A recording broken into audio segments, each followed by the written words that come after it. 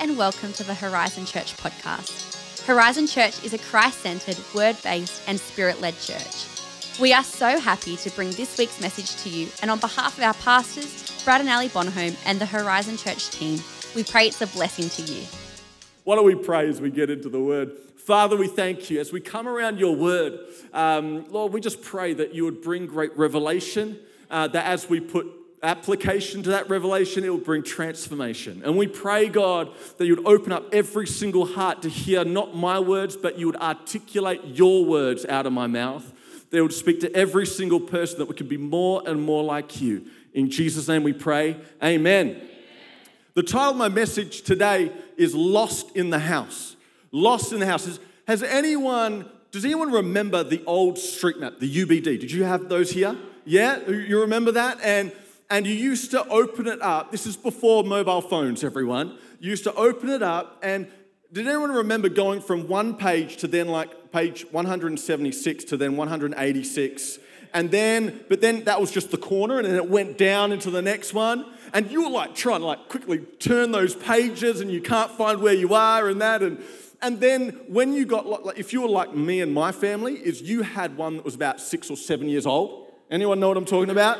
So when you went to some new estate that someone built, you rocked up and you're like, then they sort of get you to this point, and then they gave you directions, and then you got lost, and then you get that flustered feeling of where am I, and that anxiety comes in, and you're trying to, and you know what, today's day and age, you just pick up your mobile phone, but back then you had to find a Telstra phone, a phone booth. You remember that? And you would go around and find that. I know some of you teenagers don't know what I'm talking about, but imagine this. You lost cell reception, okay? And you couldn't log into your Facebook, so you forgot who you were. Yeah, that's what I'm talking about, being lost, right? You forgot what you looked like, you were there, and now, it's funny, these being lost, that feeling of being lost. I remember one time sleeping in a sleepover, and I was at my cousin's house, and I slept on a mattress next to his bed on the floor, and I woke up needing to go to the toilet, okay? It was pitch black, and I remember getting up, and I hit my head on some shelf or something, and I was up, and I was trying to find the door, and I didn't want to wake him up, and so I'm like, in here, so disorientated, and I'm like bumping into things in his room, and all of a sudden, I hear him go, "Hey, John, what are you doing?" And he switches on the light, and I'm in the corner, okay? Facing into the corner, and I didn't know where I was. And the door over there, I don't know what I was doing. Just got to go to the toilet. But I want to talk about being lost. And if you were to look in the Bible, there's a great lost passage, and it's in Luke 15, verse 25 to 32. Now, we're going to read it from sort of in the middle. If it was the movie, it would be like this final scene. But basically what's happened to this point is about a lost son, or a lost prodigal living son. Now, from the verses, what we have is we're cutting into the scene where what's happened before is there's a father, he has 2 sons, the older son and the younger son. The younger son decides, you know what, I want my inheritance now. And so he goes to his dad. His dad isn't dead or anything like that, but he says, hey, look, I don't want to wait for you to die, but I want my inheritance now. And so the father actually gives it to him. Whoa, okay? So he takes the asset, half the assets of his father and he sells everything, gets the money, and he goes and he lives it wild in the city of Sydney, everyone, okay? He goes crazy. So, he's doing all these like massive parties, and everyone's over and this and that and the other. And a bit of proximity spending in there and he comes around to this point where he finds himself, okay, and he's in a dark place. When he ran out of money, he ran out of his friends, ran out of parties being invited, and he ends up in this place where he is feeding pigs. Now, today's day and age, we would think, feeding pigs isn't that bad. But back in the Jewish mind, a pig was an unclean animal. That means that in that climate, back in this culture, that not even a Jewish slave would do the job of feeding a pig. That's how low it was. So he is at the low of the lows, feeding the pigs, thinking, wow, even the servants in my father's house eat better than this pig. And then he sort of comes to his senses, the scripture says, and then he starts his journey. He decides that maybe my father will have me as a slave, and I'll at least eat better. I'll at least live better as a slave in my father's house than where I am right now.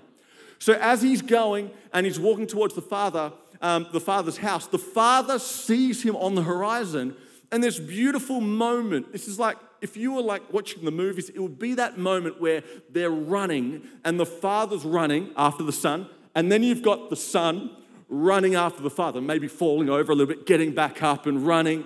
You've got that, the music is there, and then the drone's like flying around them, and they embrace right there. And it's this beautiful sign of just the father embracing the son. And the father then says, hey, look, bring the best robe and put it on him.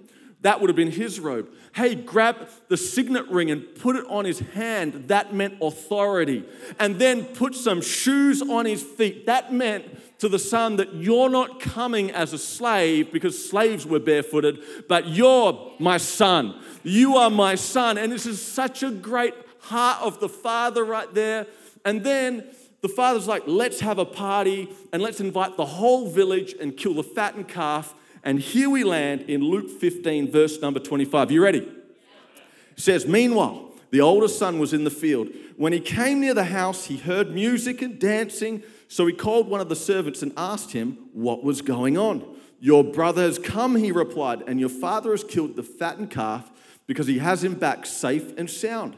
The older brother became angry. Everyone say angry. And refused to go in. So his father went out and pleaded with him. But he answered his father, look, all these years I've been slaving for you and never disobeyed your orders, yet you never gave me even a young goat so I could celebrate with my friends. But when this son of yours, who has squandered your property with prostitutes, comes home, you kill the fattened calf for him? My son, the father said, you are always with me and everything I have is yours, but we had to celebrate and be glad because this brother of yours was dead and is alive again. He was lost and is found. Now in Luke chapter 15, 3 lost things. We know 3 lost things are in there. So you've got the lost sheep, then you've got the lost coin, and then you've got the lost prodigal living son. But I want to propose today that there's a 4th lost person, and that's actually the older son that became lost in the house. In the house. How could someone that had a relationship with the father, how could someone that sat down and ate with the father, that was hanging out, that was sleeping and living with the father, miss the father's heart so much completely and find himself lost? And maybe if he can be lost in the house, maybe we can be. Maybe we can find ourselves in church, in the house of God, and still find ourselves lost. Maybe we can be in relationship with Jesus. Maybe we can be still in prayer meetings and praying and reading our word and still become lost in the house. Now, maybe you guys are thinking it's the father's fault, okay? Because, as we read the scriptures, here he is, and the older brother is pretty upset because the father kills the fattened calf for the younger brother, but yet the father kills the fattened calf. Let me just get into my message, okay? Kills the fattened calf for the younger brother, but the older brother never even had a lamb. He never even got this little small lamb that would feed him and his friends. So does anyone know what it's like sort of to have your older sibling sort of maybe get the new clothes and you got the hand-me-downs? Anyone? Any younger kids? Anyone else like me in the house that, you know what, when Easter or Christmas was coming, they got a really cool present and you just got, my brother got a Sega Master System 3, okay? With Alex Kidd on it.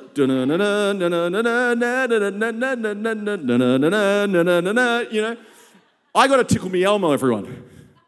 Yeah, what happened there, Mum? Yeah, my brother's still playing for this years later, and my Tickle Me Elmo was lost somewhere, okay? It's kind of like this. A dad goes and buys your other sibling a BMW M3, okay? And then he purchases you a used Hyundai Excel. And then you go to get in it to drive it, and then the father's like, actually, your mum actually needs it. She's just gonna drive to the shops right now. And then that's sort of like, what is this? Is this why the older son became lost in the house? I don't think so. So how did the older brother become lost in the house? The first thought is this: he perceived the father's love was earned. Wow, you see, most of us here have probably been raised up in a lifestyle or a value system where if we do good, we get rewarded. Anyone else? Yeah? Yeah, I remember in high school, and we're getting our results back from, it was probably like a year 10 class or something, and as we got our results back, I looked at mine and I'm like, C, yeah, I passed, you know? And then I'm like, oh, my friend Ashley, he was Singaporean, and I was like, what did you get? He's like, oh, distinction. I'm like, awesome, good work, you know? And I look and I realize that he's actually not happy. And I'm like, oh, it wasn't until we went home that afternoon to his house when I went over there to play, and his grandma was like, hey, Ashley La, what did you get, you know? And he's like, a distinction. And she's like, what? Distinction? What happened to a HD? You know, he got in trouble for not getting a HD, everyone. This was like, I'm so what? You know, like, I'm like, whoa, that's crazy. He got grounded, everyone, okay? He got grounded for not getting a HD. We couldn't play for the next 2 weeks together. You know, it's funny that who here has been rewarded for getting good results in school? Yeah? There's a couple of people. Any other people out there who gets rewarded for doing good things at home? Yeah? We do that. And you know what? When we take this system of, okay, if I do good, then good things happen, and I earn my way, and I earn that, and we pull that, and we have this same relationship that maybe we have with our parents, where when we're good, we get blessed, and when we don't, we get blessings withheld. All of a sudden, we take that same concept and value system with our Father in heaven. All of a sudden, we think God loves us more or less depending on what we do or what we don't do. Let me tell you, there's nothing you can do that'll stop God from loving you. There's nothing you do that'll stop God from pouring His love. It doesn't matter where you've been, what you've done, or anything like that, but He loves you so much, and nothing you can do can change that, because the Father's love isn't earned, it's just given. It's given. He loves you no matter what, because who you are, not what you've done or what you can do for Him. He loves you for who you are. You see, the other thought of how did the older brother become lost in the house is he focused on himself. Get this, the father says, this brother of yours was lost and is now found. He was dead, but is now alive. How did this brother make the younger son coming back to the house all about him? How did he make that about him? I don't know about you, but I love birthdays, okay? I love receiving gifts, and I love giving gifts. And so it was coming up to my wife's birthday, and she was like, I really want a bike. I'm like, fantastic, we'll buy you a bike. I didn't have a bike at the time, but I'm like, it's cool. And I'm like, what sort of bike do you want? She showed me this picture of a vintage bike, okay? I was like, oh, I could pick one of those up from the tip, you know, straight in there, save some good money. But she's like, no, it needs to be Tiffany blue, everyone, okay? If you're a single man, you need to learn what Tiffany blue is, okay? If you don't know that color, if you heard that, you didn't know that color, you need to learn it, because it'll definitely help you later on in life, okay? Any women agree with that? Yeah, okay. If you're married, you forgot the color, you got to remember that color. And so I was like, okay. And I'm like, but I can't get, it's got a basket. It looks like a bike that I can't even be seen with everyone, okay? Not only that, but I was like, we can't get you that because if I do get a bike, that won't be able to keep up with the bike that I want to get anyway. So we need to get you a proper bike. I made her gift all about me. I made it, it's funny how we make that about us. We make it about us and what are we doing. The truth is, we make things that should be about others, about ourselves. Like being here tonight. Maybe you rocked up and you're like, oh, these aren't the songs that I like singing. We make church about ourselves. We come in and we look at who's emceeing or who's worship leading. We're like, oh, Fallon's worship leading tonight, fantastic, Or if we come in and we start to make the service, oh, I wonder who's on drums, or Jared's on drums, he's awesome, We make it about this, oh, I don't know about that second song. I really would have chosen another praise song. We start to come in there, and then all of a sudden the MC, you're like, oh, I like this MC. They really lift the vibe, and they really get it going. And then you came today, and maybe you were expecting Pastor Brad, and then you got someone, a Western Australian, right? Is he even Australian? Does he even love our nation? It's funny how we make it all about us. It's funny how church stops becoming about worshiping God and we're here for Him, but we've made it about my experience and how I enjoyed the whole service. It's not about that, everyone. It's about coming in and lifting Him the praise, living and giving Him all the glory. God, we lift You up. We don't come here for us. We don't come here for me. We come here to bring God praise, God glory. Man, that's what church is about. It's about God, not you. So where do we get this critiquing sort of spirit in our lives? I think we get it from things like great TV shows like MasterChef. Have you ever found yourself watching something like MasterChef, and as they're putting some salt in, you go, oh, bad, too much salt. Oh, why did you put lemon in that mix? Have you ever found yourself coming in and you're literally in there and you're telling, or like Australian Idol, and you're like, oh, just bit pitchy, oh, wrong song. I really felt like I just didn't get pulled out of my seat, Like, we come in and we start critiquing this and that, and before we know it, we come and we bring that into our church and we critique here and there and sounds loud or too loud or not loud enough or anything, and we come around, then we pull that into our marriage and then we start critiquing our wife and why can't you be more like that person and do this or that, and then all of a sudden we find our marriage is a contract, it's not a covenant anymore because it's about what I can get out of it, not what I can give out of it.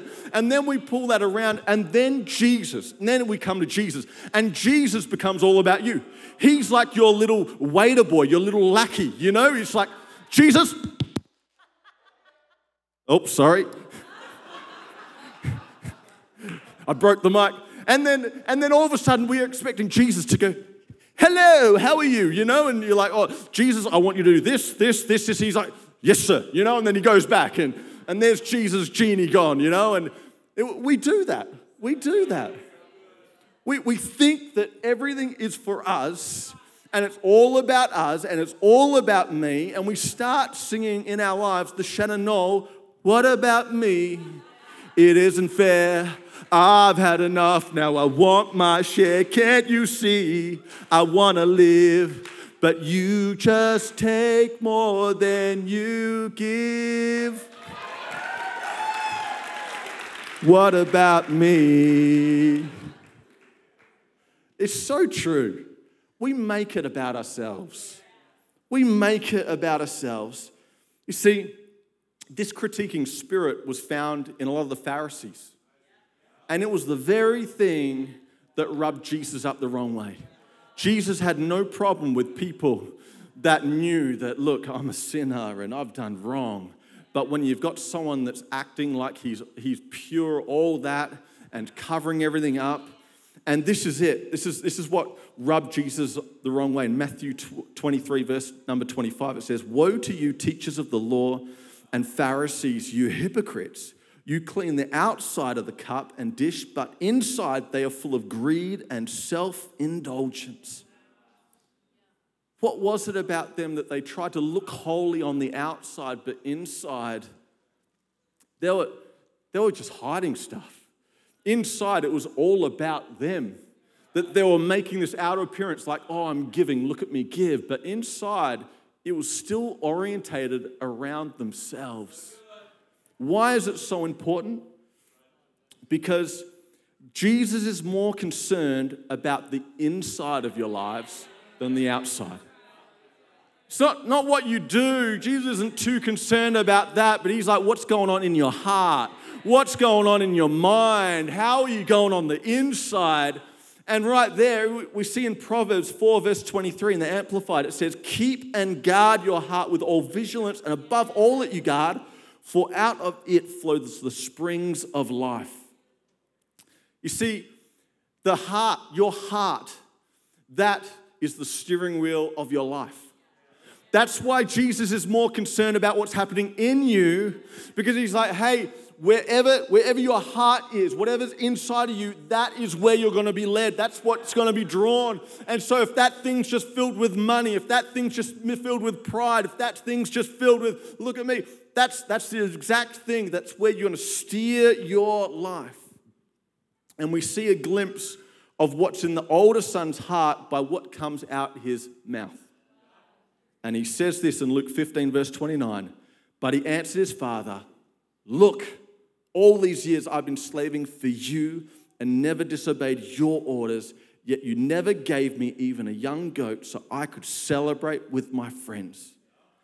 In becoming so self-absorbed and self-centered, and this is my last point, is he became over-familiar with the Father. Look, did you know that in this day and age, by not saying my Father, but just saying, look, was an incredibly disrespectful thing to do and say. And that's why he put it in there. He shouts at his father and says, look. And maybe if we're going to have the worship team come up, that'll be great.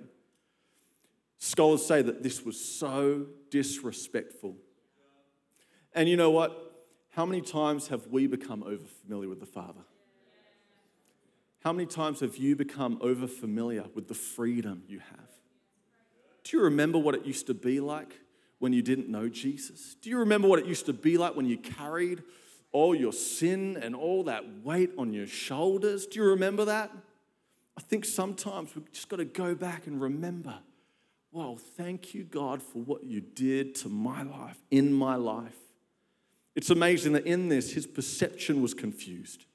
That he perceived himself to be working as a slave and not as a son. You see, he thought he was slaving away for his father, but his father's like, everything's yours. What you're doing is yours. How many Christians walk around never realizing the authority and power of what God has given you? And you're just slaving away in this life, not realizing you're a son and you got the power of the Holy Spirit in you, and you're there and you're not realizing it. Because he forgot what was already his. Have you forgotten what is yours? As a son and daughter of God, have you forgotten what we carry? The same power that raised Christ out of the grave, that he lives in us, that he lives in you, that you have the same, that there's no one has something different than you. We've all got the same spirit in us, amen? Luke 15, verse 31, it says, my son, the father said, you are always with me and everything I have is yours. See,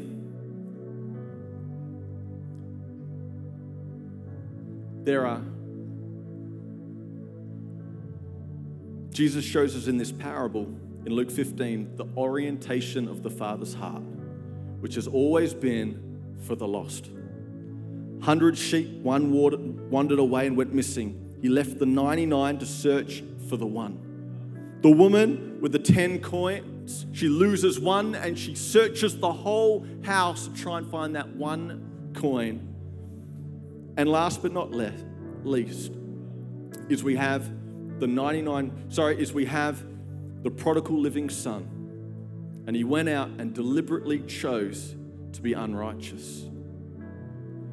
See, if you're not right with God, God loves you anyway. Maybe you've walked off. Maybe you've gone, God, I've given up on you. Maybe you don't know. Maybe this is the first time you've been in a room like this, in a church service like this. And I want to tell you that there is a better way, and his name is Jesus. Jesus said himself that I am the way, I am the truth, and I am the life. I know what it's like to live a broken life. I know what it's like to grow up. My dad committed suicide 3 months after I was born. And so it was me, my older half-brother, and my mum, and we were living in state housing, not much money at all. And as we grew up, my brother got into gangs and drugs, so I just followed in his steps. I started smoking cones when I was 12 years old, and I found myself in stolen cars and this and that, and in parties. And as I was working, trying to live my life, trying to get the most out of my life, I can identify with this prodigal living son, and I can identify how empty it'll make you feel, because none of that will sustain the emptiness that every single human has in their heart, because that emptiness can only be filled by God's love, because he created us and designed us to have his love in us and for us. Amen? And it wasn't until I was so broken and I found myself being forced to church, and I was at the back going, God, if you're real, show me. And you know what? I had an encounter with God. I allowed him to just go, all right, God, if you're real, just show me. And I had this encounter, and right there, my life transformed. And you know what? If you're far from God, God loves you, and he's knocking on your heart saying, all you need to do is believe that I sent my son 2,000 years ago to pay your debt of sin, which separates you from God, because he wants relationship with you, his son and his daughter. And all you need to do is believe that he died on the cross for you and rose again from the dead. And it says that you have this beautiful exchange, your sin for his holiness. And you would be no longer separated from God the Father, but finally you would be connected in relationship. God loved you so much to make a way for you. All you need to do is believe. So right now, if you can close your eyes and bow your heads in this moment, in this room, I want to ask, are you right with God? Because God loves you. Is it time that you make this step to believe? All right, I want to believe in this Jesus. I want to get right with God. I want to have this everlasting life. I want to have this life to the full. It's only through Jesus.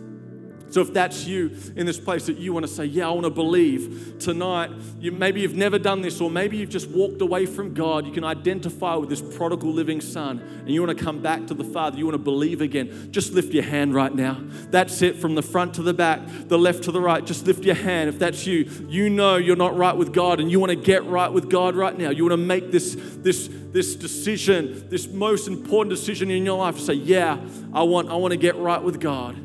Awesome. Looking over. Yeah, I see that hand. Yep, someone pointing over there. Anyone else in this place would love to include you in this prayer. I'd love to. We don't want to point you out or get you come out. We just want you to get right with God. Just lift your hand for me. That's it. Yeah, I see that. Awesome. Yeah, I see that hand. Awesome. Anyone else? Awesome. I see those hands. That's fantastic. You can put them down now. Thank you. Awesome. Just count to 3. If that was you that maybe you really want to and just haven't. 1, we've got time for you. 2, 3, fantastic. Hey, can we all stand to our feet? Is that okay? I would just love to pray with everyone. And with those people that put your hands up, I want to lead you all in a prayer that's inviting Jesus into your heart and allowing him to forgive your sins. And I believe as you do this, that you'll be brought from death to life. So why don't you close your eyes?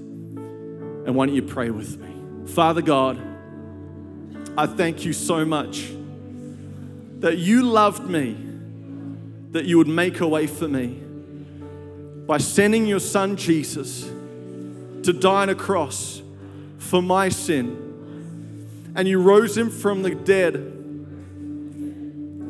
And he's alive right now in heaven. Jesus, I want to welcome you into my life, into my heart. Wash my sins away and make me holy as you are holy. Because I want to live for you for the rest of my life. In Jesus' name I pray. Amen. Can we encourage those people that said yes to God? Thanks for listening to this week's message. For more info about Horizon Church, please visit our website at hz.church. Have a fantastic day, and we hope to see you again soon.